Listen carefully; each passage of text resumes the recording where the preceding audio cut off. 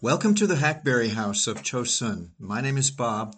I'm reading today from a Charles Spurgeon sermon. It's called The Law, Written on the Heart. And we talked about the first time the tablets that the law is written on, meaning the heart itself, how hard that can be. But we move on now to the writing itself. I will put my law in their inward parts and write it in their hearts. What is this writing? First, the matter of it is the law of God.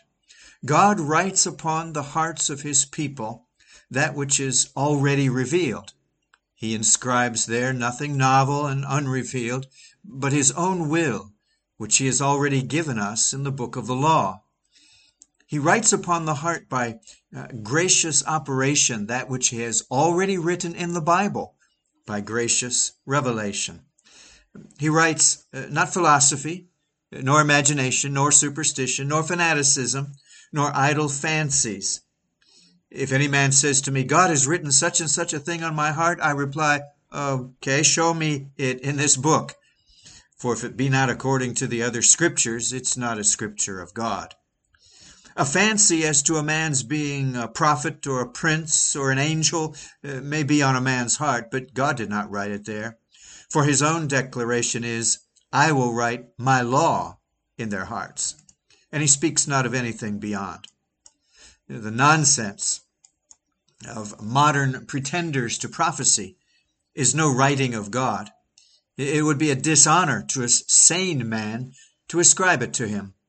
How can it be of the Lord? He here promises to write his own law on the heart, but nothing else. Be you content to have the law written on your soul, and wander not into vain imaginings, lest you receive a strong delusion to believe a lie. Observing, however, that God says he will write his whole law on the heart, this is included in the words, my law. God's work is complete in all its parts and beautifully harmonious. He will not write one command and leave out the rest, as do many in their reforms. They become indignant in their virtue against a particular sin, but they riot in other evils. Drunkenness is to them the most damnable of all transgressions, but covetousness and uncleanness they wink at. They denounce theft and yet defraud. They cry out against pride and yet indulge envy. Thus they are partial and do the work of the Lord deceitfully. It must not be so. God does not set before us a partial holiness, but the whole moral law. I will write my law in their hearts. Human reforms are generally lopsided, but the Lord's work of grace is balanced and proportionate. The Lord writes the perfect law in the hearts of men because he intends to produce perfect men. Mark again that on the heart there is written not the law toned down and altered, but my law, that very same law which was at first written on the heart of man unfallen. Paul says of natural men that they show the work of the law written in their hearts. There is enough of light left on the conscience to condemn men for most of their iniquities.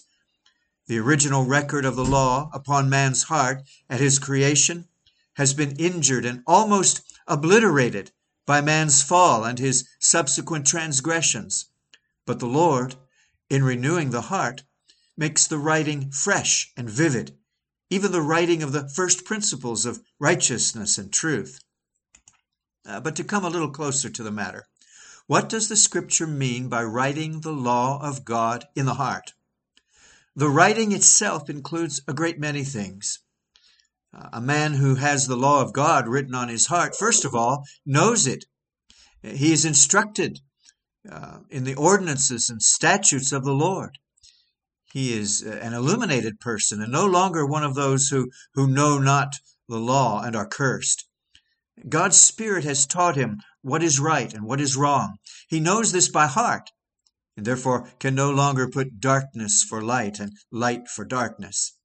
This law, next, abides upon his memory. When he had it only upon a tablet, he must needs go into his house to look at it. But now he carries it about with him in his heart. and he knows at once what will be right and what will be wrong. God has given him a touchstone by which he tries things. He finds that all is not gold that glitters, and all is not holy which pretends to that character. He separates the precious from the vile, and he does this habitually. For his knowledge of God's law and his memory of it are attended by a discernment of spirit, which God has wrought in him, so that he quickly discerns what is according to the mind of God and what is not. Now, this is a great point, for some things are commonly done by men which they will even defend and say that there is no wrong in them. But according to the divine rule, they are utterly unjust. God's people judge these things and take no pleasure in them. A sacred instinct warns the believer of the approach of sin. Long before public sentiment has proclaimed a hue and cry against questionable practices, the Christian man, even if deluded for a while by current custom, yet feels a trembling and an uneasiness. Even if he consents outwardly, being overborne by general opinion, a something within protests and leads him to consider whether the matter can be defended. As soon as he detects the evil, he shrinks from it. It is a grand thing to possess a universal detector, so that go where you may, you are not dependent upon the judgment of others, and therefore you are not deceived, as multitudes are. This, however, is only a part of the matter, and a very small part comparatively. The law is written on a man's heart further than this. When he consents unto the law that it is good, when his conscience, being restored, cries, yes, that is so, and ought to be so, that command by which God has forbidden a certain course is a proper and prudent command. It ought to be enjoined. What is a hopeful sign when a man no longer wishes that the divine commands were other than they are, but confirms them by the verdict of his judgment? Are there not men who in their anger wish that killing were no murder? Are there not others who do not steal, and yet they wish they might take their neighbor's goods? Are there not many who wish that fornication and adultery were not vices? This proves that their hearts are depraved. But it is not so with the regenerate. They would not have the law altered on any account. Their vote is with the law. They regard it as the guardian of society, the basis on which the peace of the universe can alone be built. For only by righteousness can any order of things be established. If we could possess the wisdom of God, we should make just that law which God has made. For the law is holy and just and good, and promotes man's highest advantage. It is a great thing when a man gets as far as that. But furthermore, there is wrought in the heart by God a love to the law as well as a consent to it, such a love that the man thanks God that he has given him such a fair and lovely representation of what perfect holiness would be, that he has given such measuring lines by which he knows how a house is to be builded in which God can dwell. Thus, thanking the Lord, his prayer, desire, longing, hungering, and thirsting are after righteousness, that he may in all things be according to the mind of God. It is a glorious thing when the heart delights itself in the law of the Lord and finds therein its solace and pleasure. The law is fully written on the heart when a man takes pleasure in holiness and feels a deep pain whenever sin approaches him. Oh, my dear friend, the Lord has done great things for you, and every evil thing is obnoxious to you. Even though you fall into sin through the infirmity of your flesh, yet if it causes you intense agony and sorrow, it is because God has written his law in your heart. Even though you cannot be as holy as you want to be, yet if the ways of holiness are your pleasure, if they are the very element in which you live as much as the fish lives in the sea, then you are the subject of a very wonderful change of heart. It is not so much what you do as what you delight to do, which becomes the clearest test of your character. Many strictly religious people who go to and fro to church and chapel would be uncommonly glad if they did not feel bound to do so. Is not their public worship a dead formality? A great many people have family prayers and private prayers who wish they could be rid of the nuisance. Is there any religion in bodily exercises which are burdensome to the heart? Nothing is acceptable to God until it is acceptable to yourself. God will not receive your sacrifice unless you offer it willingly.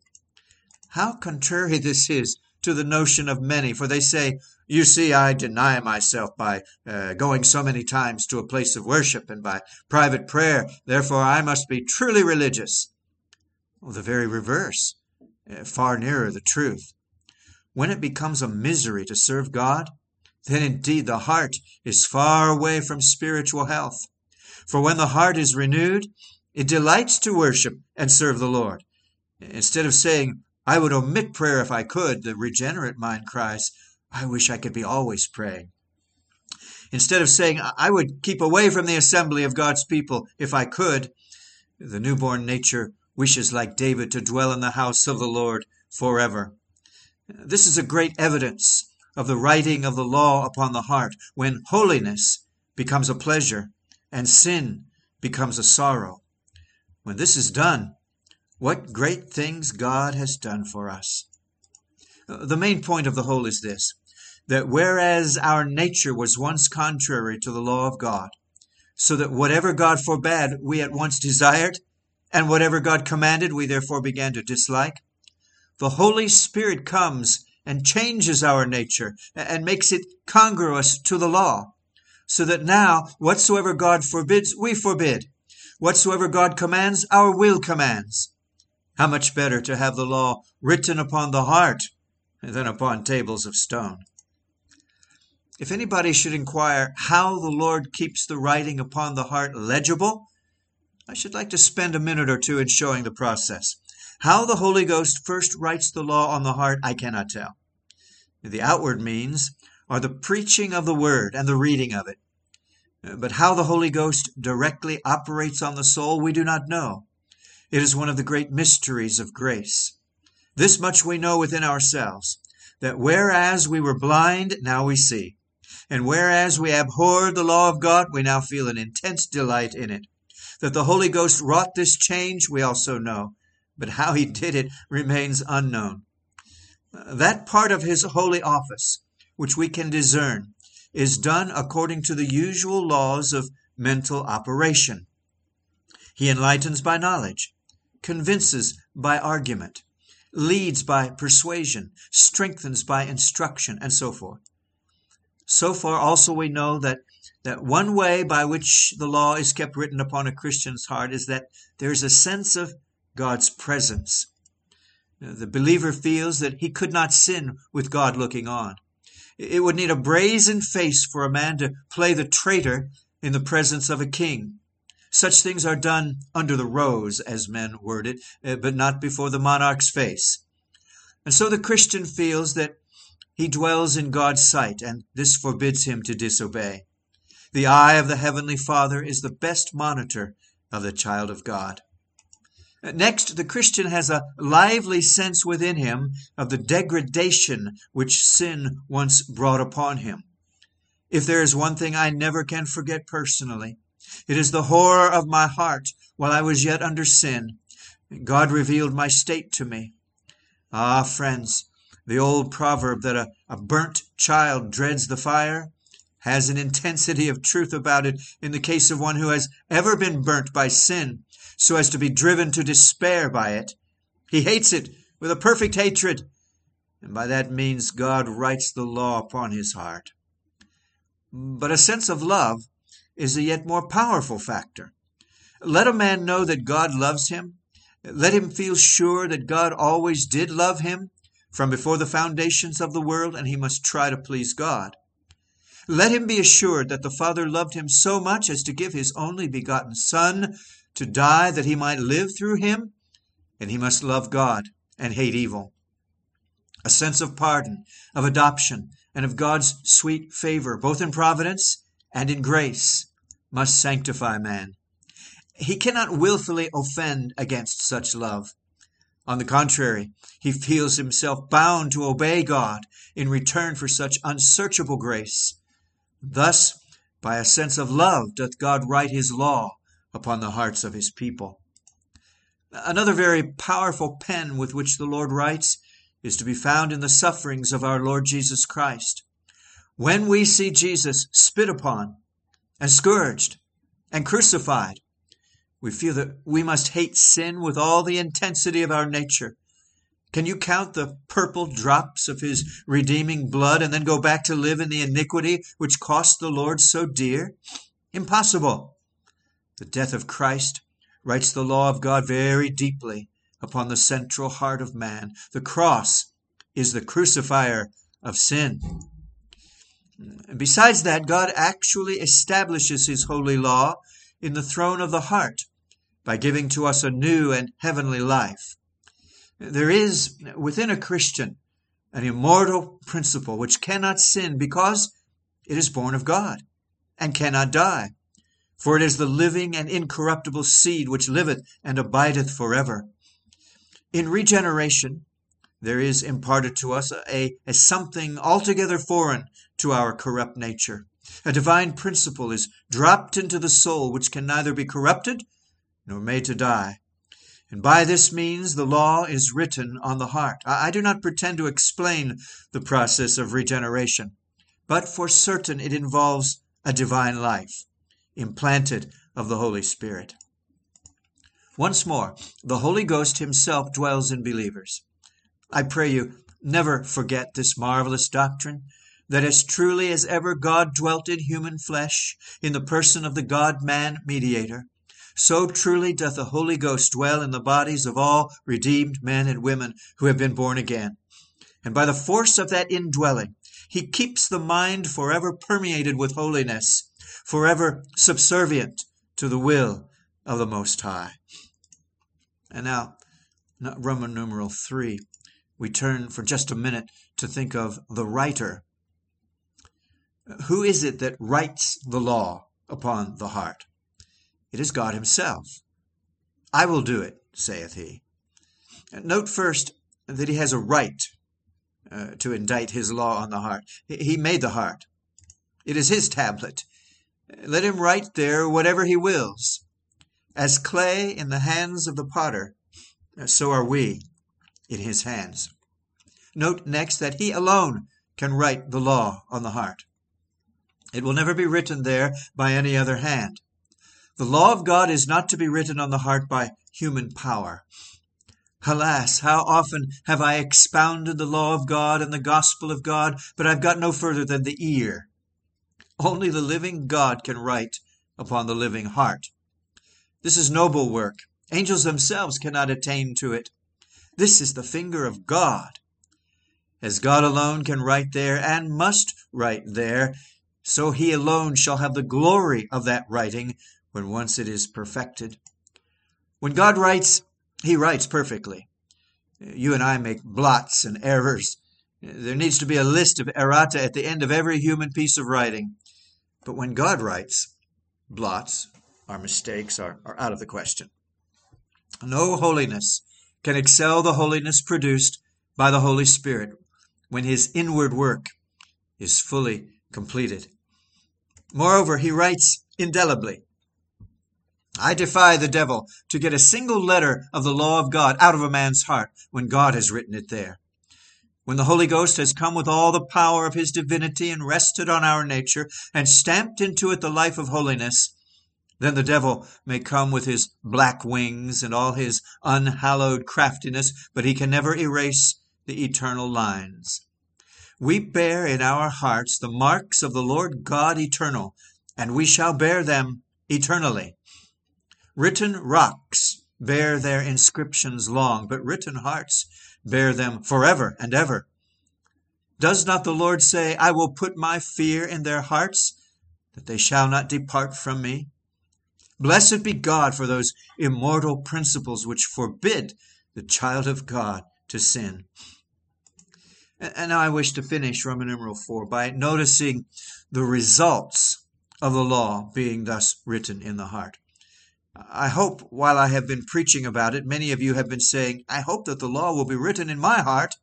Well, remember that this is a gift and privilege of the covenant of grace, not a work of man. Dear friends, if any of you have said, I do not find anything good in me, therefore I cannot come to Christ, you talk foolishly. The absence of good is the reason why you should come to Christ, to have your needs supplied. Oh, but if I could write God's law in my heart, I would come to Christ. Would you? What would you want Christ for then? But if the law is not written on your heart, then come to Jesus to have it so written. The new covenant says, I will put my law in their inward parts. I will write my law in their hearts. Come then, to have the law thus inscribed within. Come just as you are, before a single line has been inscribed. The Lord Jesus loves to prepare his own tablets and write every letter of his own epistles. Come to him, just as you are, that he may do all things for you. What are the results of the law being written on the hearts of men? Frequently, the first result is great sorrow. If I have God's law written on my heart, then I say to myself, ah me, that I should have lived a lawbreaker so long. This blessed law, this lovely law, why, I have not even thought of it, or if I have thought of it, it has provoked me to disobedience. Sin revived, and I died when the commandment came. We wring our hands and we cry, how could we be so wicked as to break so just a law? How could we be so willful as to go against our own interests? Know we not that a breach of the commandment is an injury to ourselves? And thus we are in bitterness, as one that is in bitterness for the death of his firstborn. I do not believe God has ever written his law on your hearts if you have not mourned over sin. One of the earliest signs of grace is a dew upon the eyes because of sin. The next effect of it is there comes upon the man a strong and stern resolve that he will not break that law again, but will keep it with all his might. He cries out with David, I have sworn, and I will perform it, that I will keep thy righteous judgments. His whole heart says when reading the precepts of the Lord, yes, that is what I ought to be, that is what I wish to be, that is what I will be, according to the will of God. That strong resolve soon leads to a fierce conflict, for another law lifts up its head, a law in our members, and that other law cries, not so quick there. Your new law, which has come into your soul to rule you, shall not be obeyed. I will be master. Well, he who is born within us to be our king finds the old Herod ready to slay the young child, the lust of the eye, the lust of the flesh, the pride of life. Each one of these swears warfare against the new monarch and the fresh power that has come into the heart. Some of you know what this struggle means. It's a very hard fight with some to keep from actual sin. Have you not been troubled with a quick temper? When a quick temper had to put your hand to your mouth to stop yourself from saying what you used to say, but what you never wish to say again? Have you not often gone upstairs to get alone, feeling that you would soon slip if the Lord did not hold you up? How wise to get alone with God and cry to him for help. How prudent to watch day and night against evil. Certain braggers talk about having got beyond all that. I should be glad to think that there are such brethren, but I should want to keep them in a glass case to show them around, or in an iron safe where thieves could not get at them. I conceive it to be a snare of the devil to imagine that you are beyond the deed of daily watchfulness. For my own part, I have not passed beyond conflict and struggle. I bear testimony that the battle grows more stern every day. Those of God's people with whom I associate, I find fighting and wrestling still.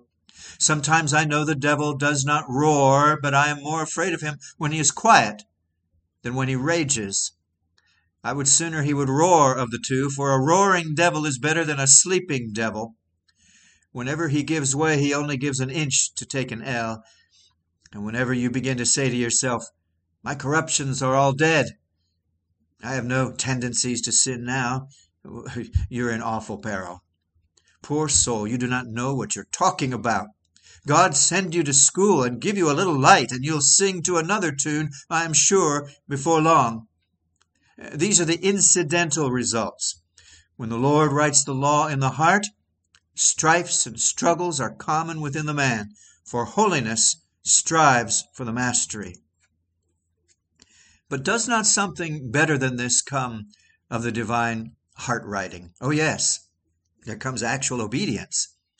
The man not only consents to the law that it is good, he obeys it.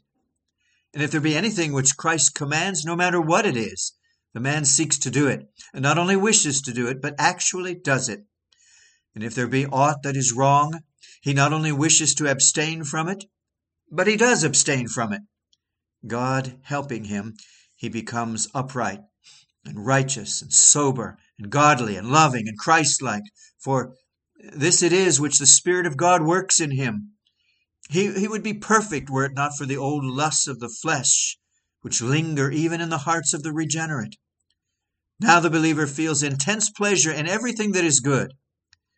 If there be anything right and true in the world, he is on the side of it.